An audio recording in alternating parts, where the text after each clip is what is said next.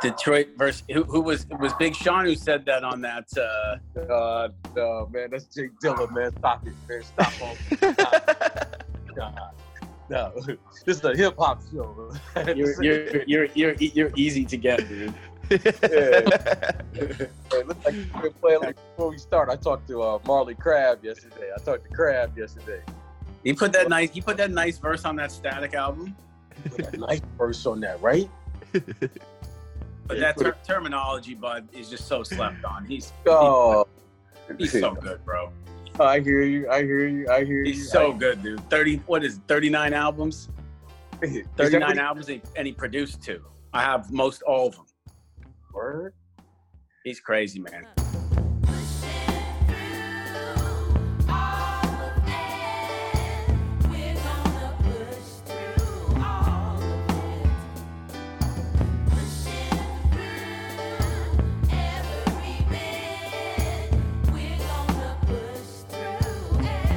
Welcome to Pushing Through. It is Tuesday. It is March 24th, actually, and we are still in quarantine. We are losing days. We are losing our sense of time, but we are joined by a phenomenal guest, a man that BJ Armstrong will ride for in any sense. And you may think it's because of a golf connection or even like a work connection, but really it's a hip-hop connection. And that, of course, is golf coach and extraordinaire, Mr. Sean Foley. Sean Foley, welcome to the program.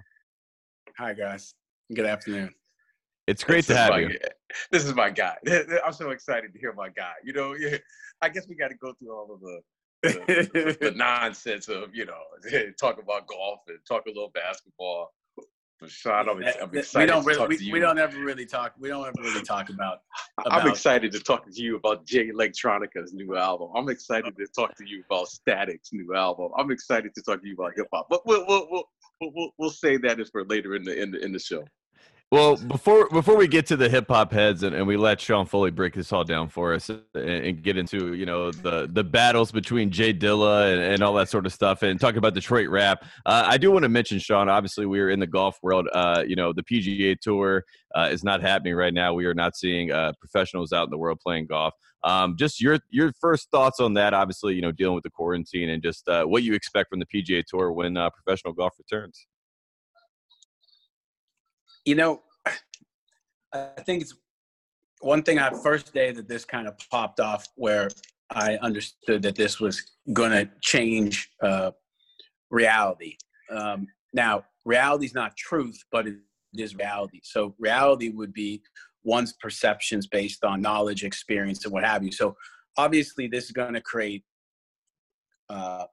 good and bad on both sides. So the wisdom of the moment will show a lot of people that they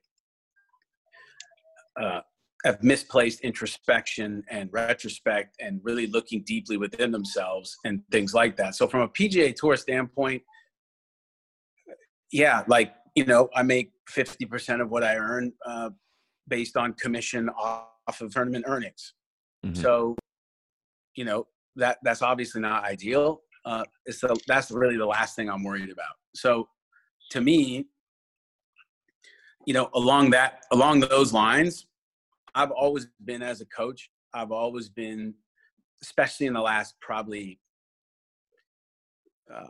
4 or 5 years, I felt after I had really accomplished a lot, I had to reset the reason that I do what I do. And I think that reason had become trophies and money and made cuts and top 10s and players in the top 20 in the world rankings.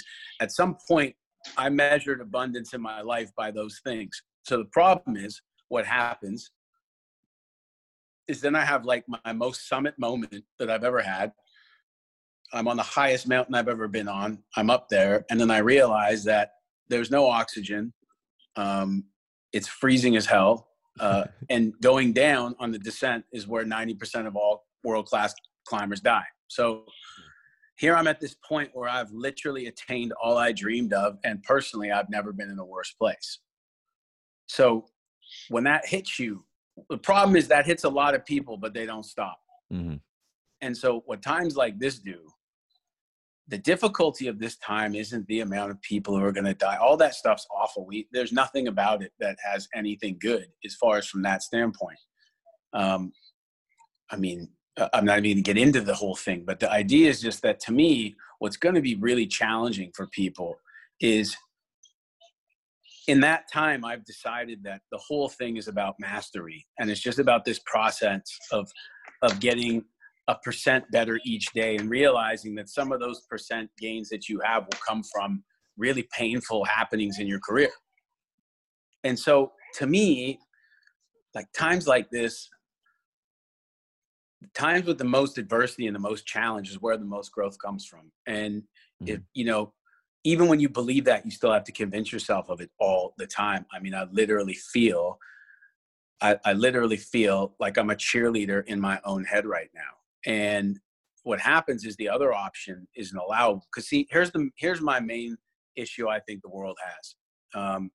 And this is not my original theory. This comes from a plethora of readings and thinking, talking to people. It's just an amalgamation of my experience into a real simple version of where I think like we all go wickedly wrong. So because of imagined orders like religion, capitalism, communism, all these things, so much of our belief system is outside of ourselves. And so the problem with that is that when you ask someone, you know, what stresses you out? And then they say, well, traffic stresses me out. And then you ask them, well, does this stress you out all the time? And they say, well, no, not all the time. So technically, if I drink cyanide, it will kill me every time. That's a mathematical principle of truth. I will not get used to it. So to me, if someone said cyanide will kill you, sure, it's not an opinion. Okay. So saying traffic stresses you out is just your estimate of the situation. So the fact of the matter is that if I'm in a good mood, traffic has never bothered me. I just turn the music up louder and even if I'm in a good mood, that's what I always know when my state of consciousness is really high, because I can listen to El Zai and hear every single word crystal clear. and that's one thing about hip hop that's been really productive in my thought process, I think, since I was a little boy. Justin Rose, one of the players I coach, who is one of the top players in the world. I've worked with him for 11 years. So when I first started with him, I'd be like, yo, you need to listen to this. This is really interesting. And Rosie's, he could become very introspective, but he's a deep guy. So he really liked like Mos Def and Talib Kweli. I mean, there you go, right? So he would listen and be like, you know, one thing I've learned, Foles, when you send me songs to listen to, is it shows me if I'm present or not. Because if I'm not present, I can't hear a single word. And so I think what's occurring all over the country, the danger from a social aspect, from an unrest aspect, is that everyone is forced to not be busy right now. And so, you know, going to the gym at 8:30 till 9:30, then going to work till 5, coming home, having dinner, doing this and that. What happens is the busier we get, the more we can run from our problems. But we still feel like we're being productive and responsible. The problem is, in human relationships, the things that go unsaid for too long are far more damaging than the things that go said. Because the things that go unsaid for too long, when they go unsaid for too long and then they get to that level, to that kind of, that almost that vector of force, what gets said, you can't come back from. And I think that, you know, one, I've never ever been able to answer the question anyone's asked me. So that you guys got to check me on that.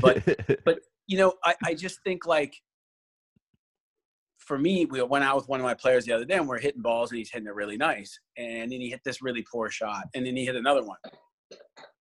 And I said to him, you know, it's really funny. He said, what's that? And I said, if this was the week before the Masters, you would have fucking flipped out at those two shots.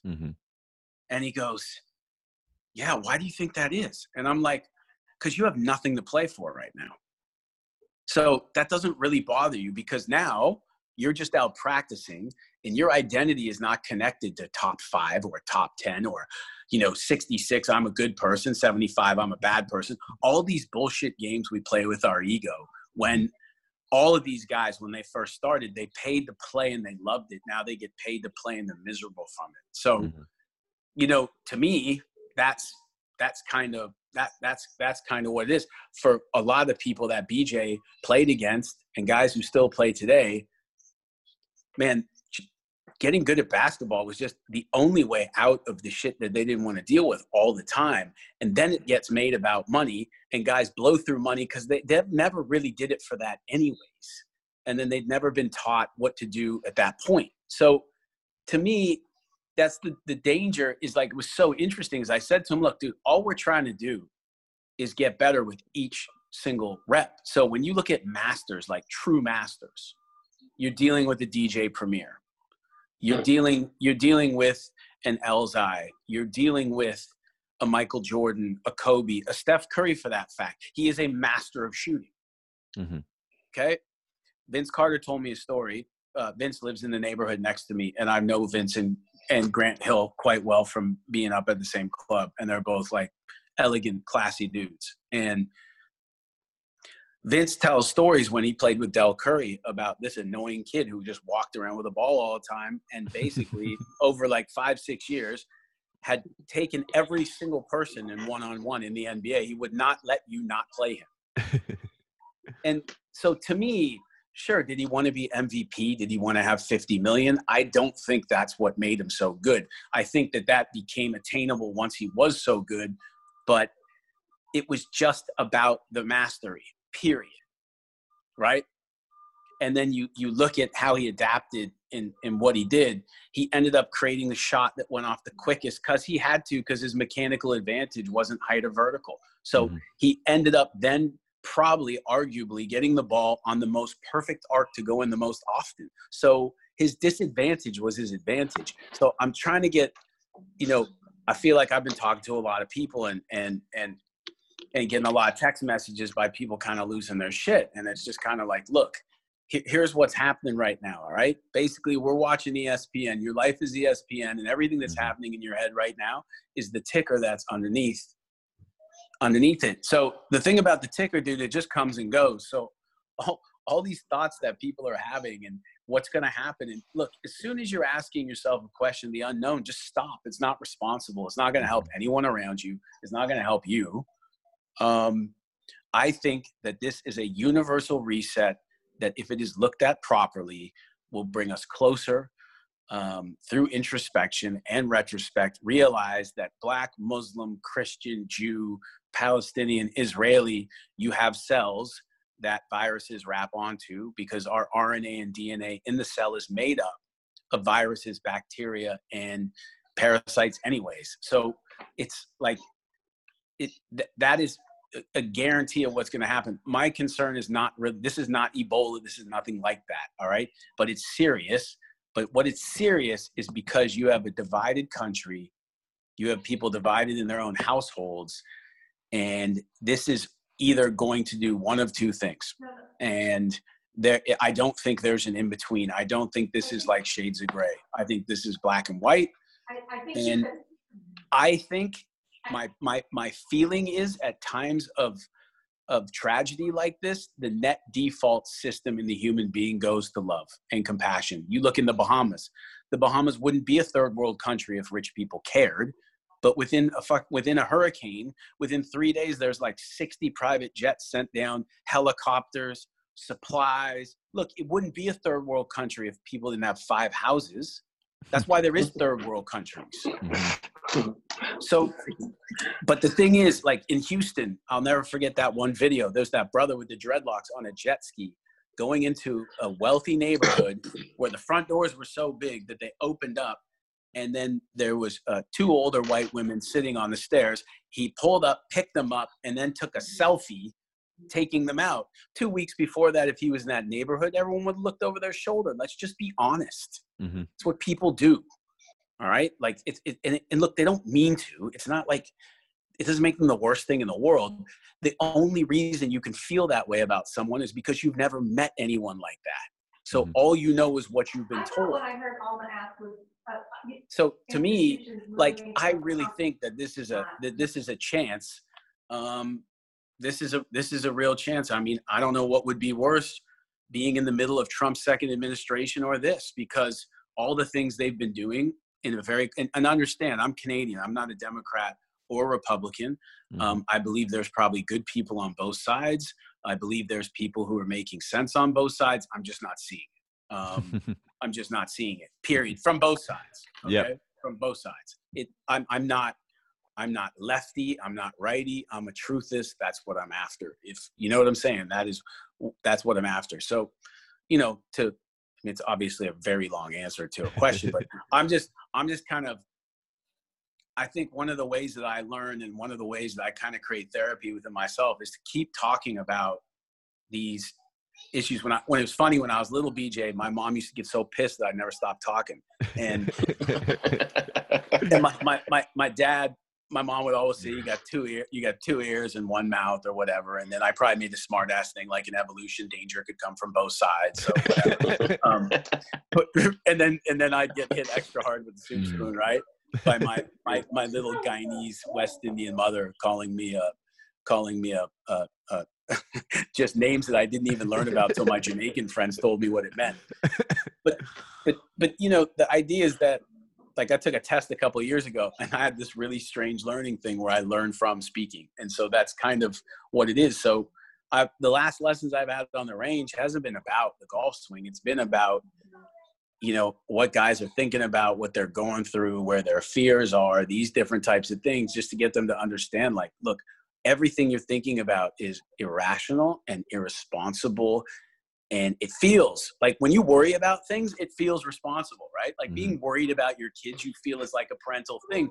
But then what happens is your kids don't go outside because you're worried they're going to get abducted. Like I know a lot of people. I've never met anyone to be kidnapped. And what I'm saying is I'm not saying it doesn't happen. And man, for those families that it does, I can't even imagine what that's like. But we are at a point where we are scared of our own shadow. We are scared of our own shadow. And the fact of the matter is people are going to help each other in this who would never have looked at each other because we're all affected the same way. So does it take something like this to kind of to shake us up into seeing those things? Like, is integrity and character and honesty going to be important again? So it's a lot going on, but I do honestly think that people need to realize that this is a really good time to reflect, but also understand that when you're sitting there and you're getting annoyed and you're this and you're that, look, people get annoyed all day, but when they're at work, they can't really yell at the boss the way they yell at their husband or wife. So by the time we get home, everything we should have said to the other people, we now say to the ones we love the most. So I would say to everybody, just realize that it's going to be really challenging. And 95% of the time, you don't even mean what you say. And that's just where we're at, is recognizing that, Yeah, and we get to the point, like you said, we live in a world where there's an author and he's a physicist. His name's Joe Dispenza, and it's all about the quantum field and about the fact that we live in the eternal present. Crazy. There is no such thing as the past. There's no such thing as the future because, with relativity and the quantum field, right, everything is in an eternal present.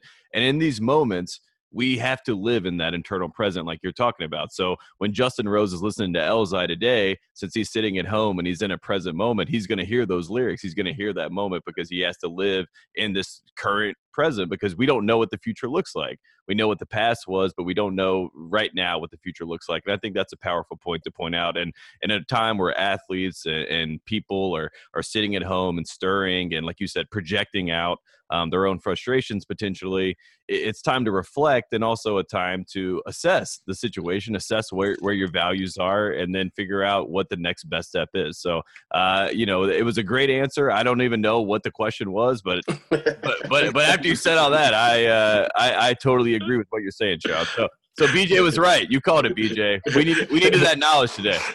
Absolutely. So I got a major question for you. You've been coaching, but really this is about life. What has been your recipe? What's been your recipe to get your players that you work with, your clients that you work with, to step into their own fears and get into that zone where you're present just right here and right now? Just talking to them about mine, of my own, and knowing that there's just no one's going through different things. We're just not. Like, it's just, we're really not. I mean, basically, some people have better problems. Okay. So Warren Buffett has money problems. It's not the same as a single mother, but he still has money problems. And it's like, people have problems. Life is about having better problems. It's not about having no problems. So, because to me, like, where would I think happiness and joy come from? I think happiness and joy come from, you know, confronting those challenges. I'm not, you know, to me, that's kind of the best part. Like, where the joy comes from is the joy comes from all the obstacles and the pain. It doesn't come from the thing. It comes from, you know, it comes from dealing with all that adversity and coming out on the other side, hopefully more humble, and obviously more skilled at what you do. So I just think with the players, you know, as a coach, it's my responsibility to stay up on all the nuances and mechanics, all the new data as far as strokes gained, 3D, all that stuff. But I can also look at the greatest players of all time who never even saw their swing on video. So I get it. I've been the face of a lot of that movement. And at the end of the day, why would I measure? Why would I guess what I could measure? You know what I mean? Like, that's important to me. But I mean, I can see that a guy has poor driver statistics, but what if I go back and really look at it detailed to how many bad drives he hit after missing a short putt on the hole before? Like, so the problem to me is the data doesn't go enough into the game and what the game is. The data is showing me the correlation from the action of the player. But, you know, it's, for example, like using 3D as they're using in a lot of different sports, and we're using it in golf. We've never got 3D data of anyone on the back nine of a tournament. Like, that's what I would like to see, what the data says.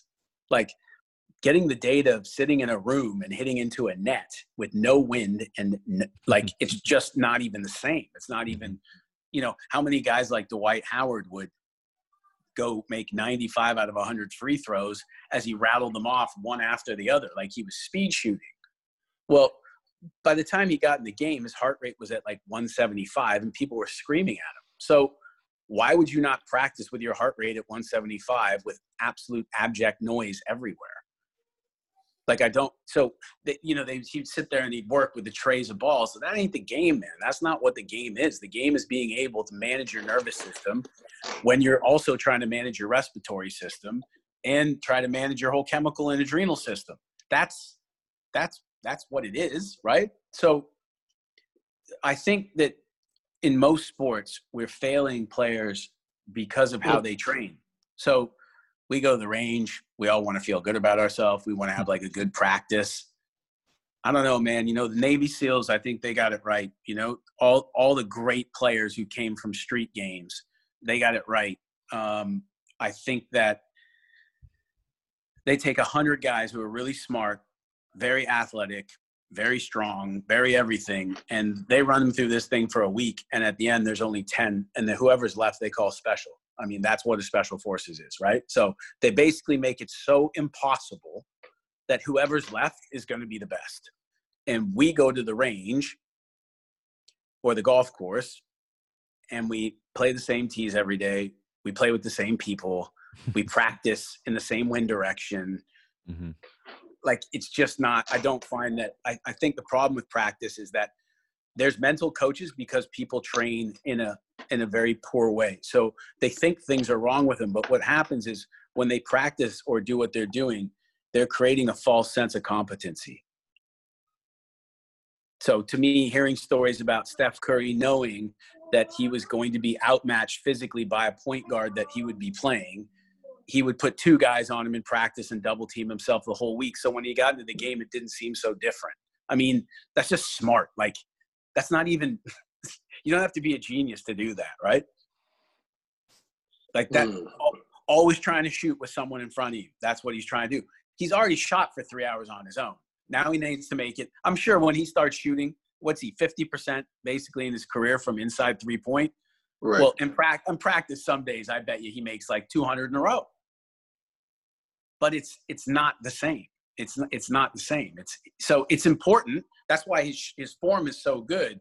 But to me, the greatest shots I've ever seen is when a guy's form was kind of slightly altered and he was sideways on the move with the basket moving away from him. Well, how can you practice that standing in place? So what's the most important thing for a professional basketball player to do is play basketball, play the game. So to me, with the kids in golf, man, they'll sit on the range in the short game area and do all that stuff forever, but it's like, go on the golf course. But people, that's where you're going to learn. That's where you're going to learn what you can and can't do. And I think the greats of all time kind of practiced what they weren't good at on the golf course. So if that was like certain wind conditions, certain types of bunker shots, certain type of chip shots, the game can only show you where you need to work. And it's funny. I mean, you coached a guy that you mentioned all these like background stories of like a way to create environments that aren't, perfect. It's not Islesworth and we're not out there and it's perfect, 75 degrees and we're all having a great time and everyone's playing well and everyone's shooting below 70. Tiger Woods' dad, back in the day when he was younger, I mean, he had a whistle behind him or whatever, pots and pans, whatever it was. And he would basically just try to drive him insane, while he was on a golf course. Yeah. And those are only the stories that we know. Mm-hmm. So, I mean, what was his dad? His dad was a Green Beret in Vietnam. I mean, in 1966 or 68. I mean, that was nasty. So if you think about it, like, and then also his dad, Tiger got the name from the South Vietnamese Special Forces guys dad worked with. So they're working in very small groups of men doing serious things. So if anyone knew how to train the mind, I mean, that's what we've seen, right? I mean, there's been plenty of guys who hit it as good as Tiger, or putt as good as Tiger, or chip as good as Tiger. But none of them have been one person, and none of them have done the best things under the most duress. But technically, you would say, like, no one runs a world record in the 100-meter dash in practice. That stuff always happens like the Olympics and stuff, right? Do you know what I mean? Yep. Yeah, for sure. And so to me, it would just be the guys that, it would just be the guys that train. But I think at the end of the day, that whole greatness thing, that just comes from within. I could see how Del Curry's son might like basketball, but Vince talks about just how annoying this kid was and how he would run out on the court all the time, start shooting, have to play you one-on-one, try to get past you. And he said basically by the time the kid was like 12 years of age, he could get around anybody because his handles were so fast, because that's all he did all day. And it's funny because a lot of people will take those videos of Steph and they'll say, he's like a playground player. Like you said, so like he's fallen over to the right, but is able to switch the shot because, again, it's playground basketball, but it came from playing and it came from people blocking his shot. And he had to figure out a way to get his shot out in a different fashion. It's like creativity is a higher form of intelligence than intellect. Mm-hmm. Right? I mean, Newton and all those guys were obviously very smart, but man, can you imagine the imagination that he had to have to figure out modern physics? I mean, that's way more artist than it is engineer, I think. Like, that's trippy. Like, I mean, those dudes sat back, all those early astronomers, and were looking up, trying to figure that thing out. So to me, the creativity, and then the other thing is, what can Steph probably outdo almost anyone in the league in? His cardio is so strong because he's learned a way to play where he can sprint the whole game, and you watch defenders get absolutely tired and they miss. Look, all they have to do is get one step slower and that ball's gone. Yep. Exactly. Okay, so when his only thought is to shoot faster than he thinks he can, then, I mean, one step is 12 feet in the 100-meter dash for a guy like that, So that's the thing, is why I think Steph is such an important story, is one, because of environment. So Del Curry, Glenn Rice, Ray Allen, there you go. That's a good place to start. And then just sitting in the stands all those years, watching all these practices, and then going out and trying to do the stuff, and then just doing it to complete failure. I mean, everything he makes look easy now, at some point, he literally kicked the wall or threw the basketball into the stands or did something. Frustration is such a huge part of growth and learning. It really is, because basically you at some point, your brain learns how to do what you've been trying to do, Well, until that point, because you could do it one day and then you can't do it the next day, then people get frustrated. But that's just the whole part of it, right? There's no one who's not frustrated climbing Mount Everest. And I think the problem with sports is like everyone wants to get to the summit of Mount Everest, but no one wants frostbite at 20,000 feet. And that's not going to fucking happen. You are going to get frostbite. There's no way around it. Mm-hmm. So it's like, basically, are you able to endure the pain and the failure and all the doubts long enough to basically be the last one there? Is pretty much, I think, what it works like. Like when I started out, when I was 22 and I really got into this, if you had put down on like the wall everything I would have had to do up until this day, and I looked at that at 22, I would have went, how the hell is anyone going to do that? So I just think that it's a really good thing for people to understand that it's just really good that you don't know what it takes. Because if you did, you probably wouldn't even start. And I'm sure BJ could speak to that. I'm sure most people could speak to that, because it's the climb is like taxing and it's hard and you have to make sacrifices, which to me is what makes it necessary. And you know, you have your decent days at 19,000 feet where you can go out because it's sunny, but there's going to be a blizzard the next day. So to me, it's not really about being positive and being happy. It's just about being able to stay curious and passionate about doing the mundane day after day, as everything's trying to tax your belief system. And you just got to stick with it and stick with it and stick with it and stick with it. And that's, I mean, the guy wanted me to write a book, and I was like, well, how much can you charge for a book that's one chapter? Right? Like the 8 steps to spiritual enlightenment. I didn't even know there was 8. Like, what if I missed step 4? Am I fucked? Like, what does that even mean? Right? All right. That again is Sean Foley, who is a world-class golf instructor. This is part 1 for Pushing Through. We have probably about an hour and a half recorded with Sean. We will get to the full version of that on the next episode of Pushing Through. But for now, I am Tate Frazier signing off. And if you're in water, make waves. We'll see you on Friday.